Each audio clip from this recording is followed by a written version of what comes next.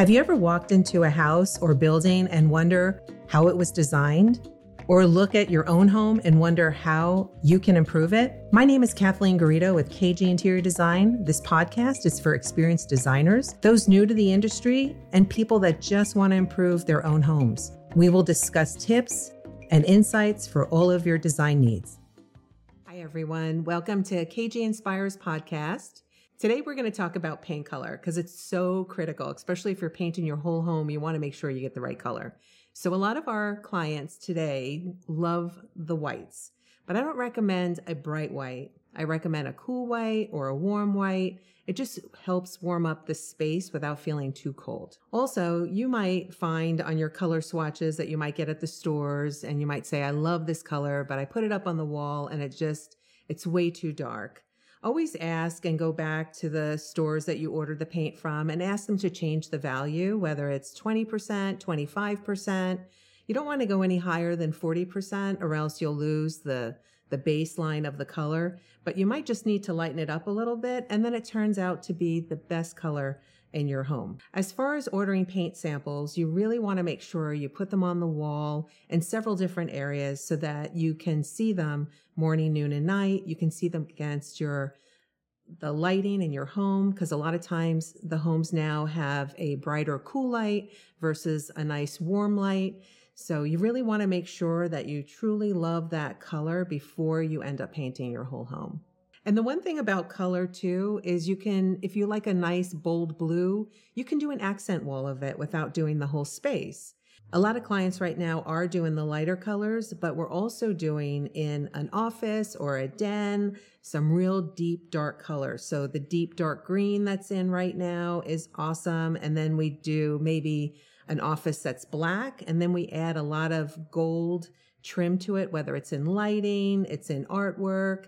We're doing a little bit of lighter furniture so that that room is completely unexpected amongst the rest of the house. So your house might be light and bright, and then you just punch it real dark in an office and it looks amazing. Also, if you're thinking about painting your house extremely light, it's always nice to throw in a beautiful accent wall. So if you like the blues or you like the greens, you can always accent one wall. A lot of my clients right now are doing their office or their den or their theater room in a very dark tone. So instead of having that as an accent wall, we're doing the complete room, even the ceiling in a dark green, a dark navy, or even a black, and punching it with some light furniture in there and great artwork that has accents of golds or silver look amazing. We're going to talk about wood treatments on walls.